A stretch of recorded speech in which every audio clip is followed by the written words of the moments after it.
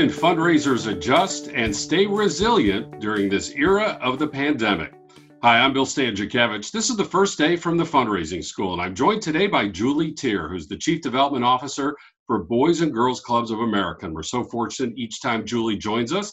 She's been with us previously at our Leadership Roundtable, and now is with us on this podcast to tell the remarkable story of what Boys and Girls Clubs are doing to adjust their fundraising efforts during the COVID crisis. And as a bit of background, due to some new annual fund strategies, Boys and Girls Clubs of America moved up into the top 10 of the Philanthropy 400.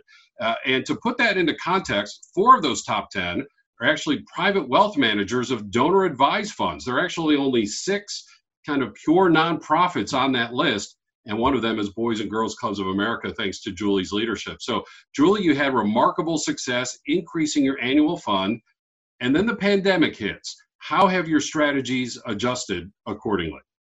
Sure. Well, Bill, thank you for your partnership, and thank you for having me on today. You know, I always say fundraising and philanthropy is truly a team sport, and so the success that our Boys and Girls Clubs have had around the country is it's really a team effort, and that's no different as we really work to raise critical funds for our mission during this pandemic. And you know, at the outset of COVID-19, what we did is we really, took a moment to pause and look inward and remind ourselves why Boys and Girls Clubs exist to begin with, and the essential role that our clubs play in each and every community.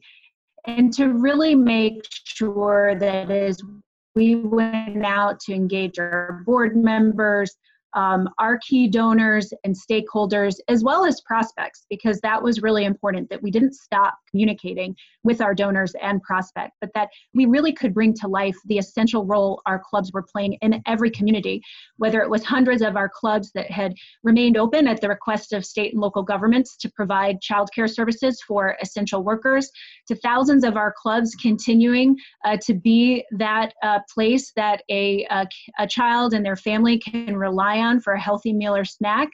So many of our clubs, were set up as grab-and-go sites or delivered food to families that they served, as well as thousands of our clubs now, to this day, running some type of virtual programming to stay connected to our young people, to help address the learning loss that unfortunately, so many youth, particularly in lower income households and communities, are subjected to during the summer. And so really helping our young people stay on track academically.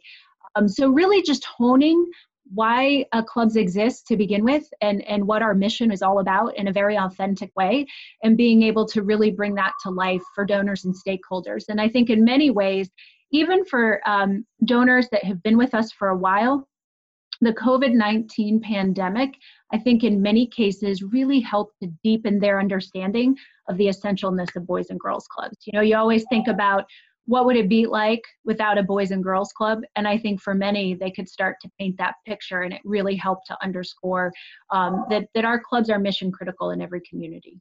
Julie, it sounds like, on one hand, the case for Boys and Girls Clubs of America that was true on February 29th, before all this really started, is still true today.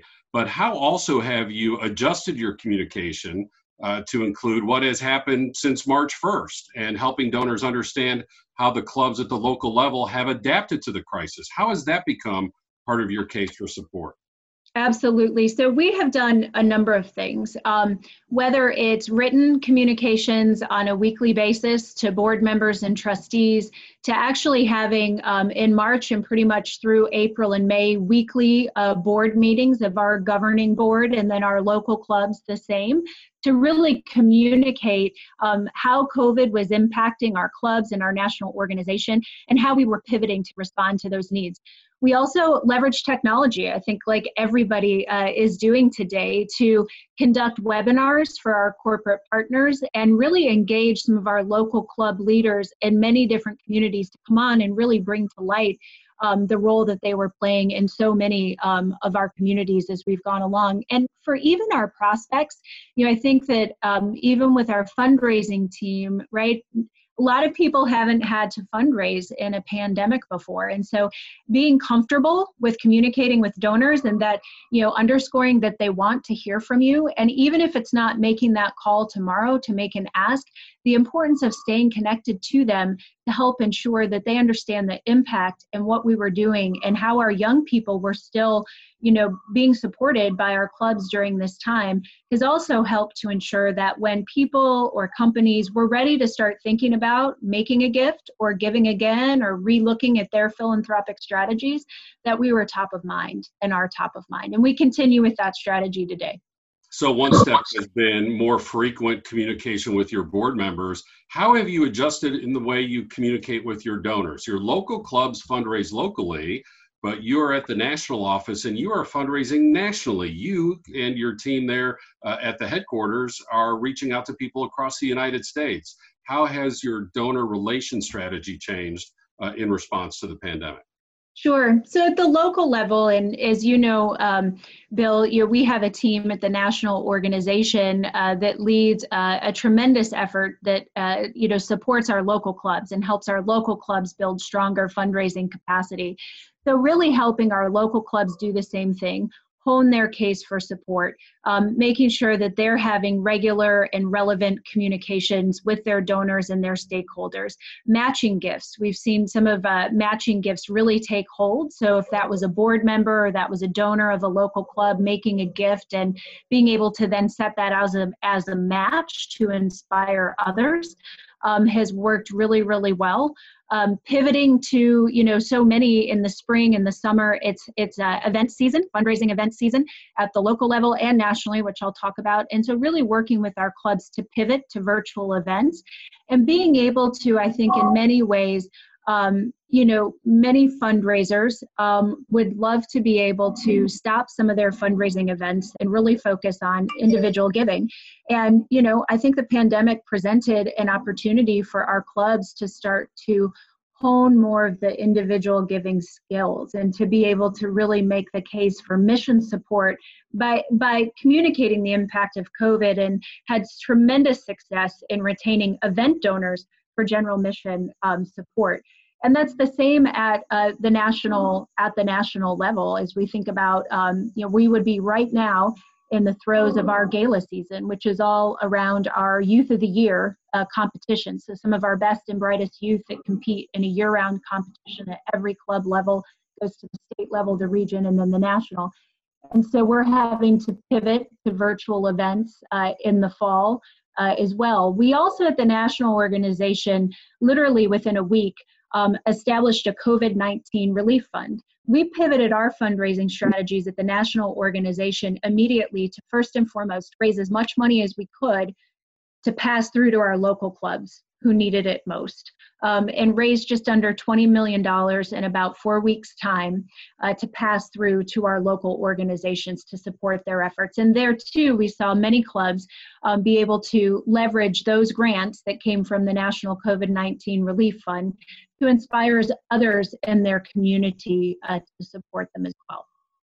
Julie, last question I'd like to ask you as you give us this great practical advice that all fundraisers can apply I know initially the strategy has been to build on the recent momentum and double the annual fund by 2025. That's the big, hairy, audacious goal the BHAG that BGCA has in place.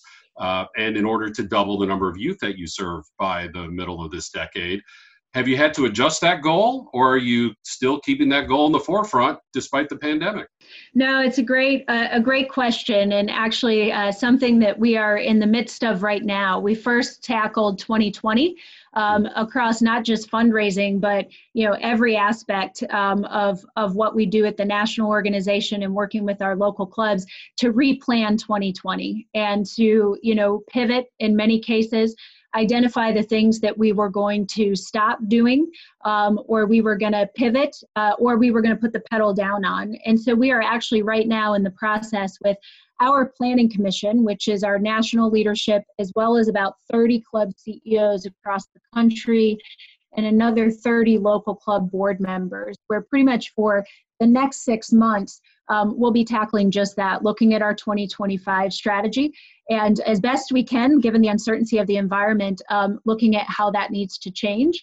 I can tell you that, for the foreseeable future, virtual and how we virtually engage young people as clubs reopen, but with health guidelines only able to serve about a quarter of the kids in the facilities. And so there's going to be this in-person and virtual mix for the foreseeable future. And so really starting to reshape that, what that's going to look like. The new club for a new day is what we're calling it. But I think there's one thing that will remain constant, which is there's going to be more kids that need a Boys and Girls Club than ever before. And that's what our focus is to make sure that we have the ability to meet that need, which we know is going to be greater than it was pre-COVID. So many practical takeaways in our conversation today with Julie Tier, who leads fundraising for Boys and Girls Clubs of America. Again, if your case was strong on February 29th, your case is still strong today, and that case can be adjusted and added to by describing what you're doing to adjust with your programming and with your fundraising due to the pandemic. Greater engagement with the board of directors, more information more often to our board and to our frontline fundraisers. Continued conversations, different methods, but continued conversations with our donors, and then updating the vehicles. Julie mentioned with their annual fund and with their special events, the way that adjustments are being made, and then taking a look at short and long-term strategies, all part of fundraising during the pandemic. And as we've said since day one of this, with the pandemic, the bad news is there is no textbook to follow. The great news is we get to write the next one. And an abundance-minded fundraiser will see that as an opportunity amidst the challenges and, yes, the difficulties and hardships of raising money amidst the COVID crisis. We're here for you for the Fundraising School. We want to be your career-long colleague. And during the pandemic, we put this under the umbrella of TFRS at your desk. We have these weekly free podcasts that are being tailored to fundraising during the COVID crisis. We have our Fridays with the Fundraising School, where once a month we get together online. We have to call them a webinar, but they're really not as much a presentation as they are a conversation where people are bringing their best practices, their stories of success, asking their questions, sharing their concerns all together in a fundraising community. And yes, we are still offering our courses primarily online, but hopefully later in the summer and early in the fall back in person in Indianapolis as local, state, and our university policies allow. And of course, you can apply for a crisis response scholarship that can reduce the cost of those courses by as much as 50%. TFRS at your desk, the Fundraising School, TFRS at your desk, all available online at philanthropy.iupui.edu/the Fundraising School. I'm Bill Stanczykiewicz, and now you are more up to date on this first day from the Fundraising School.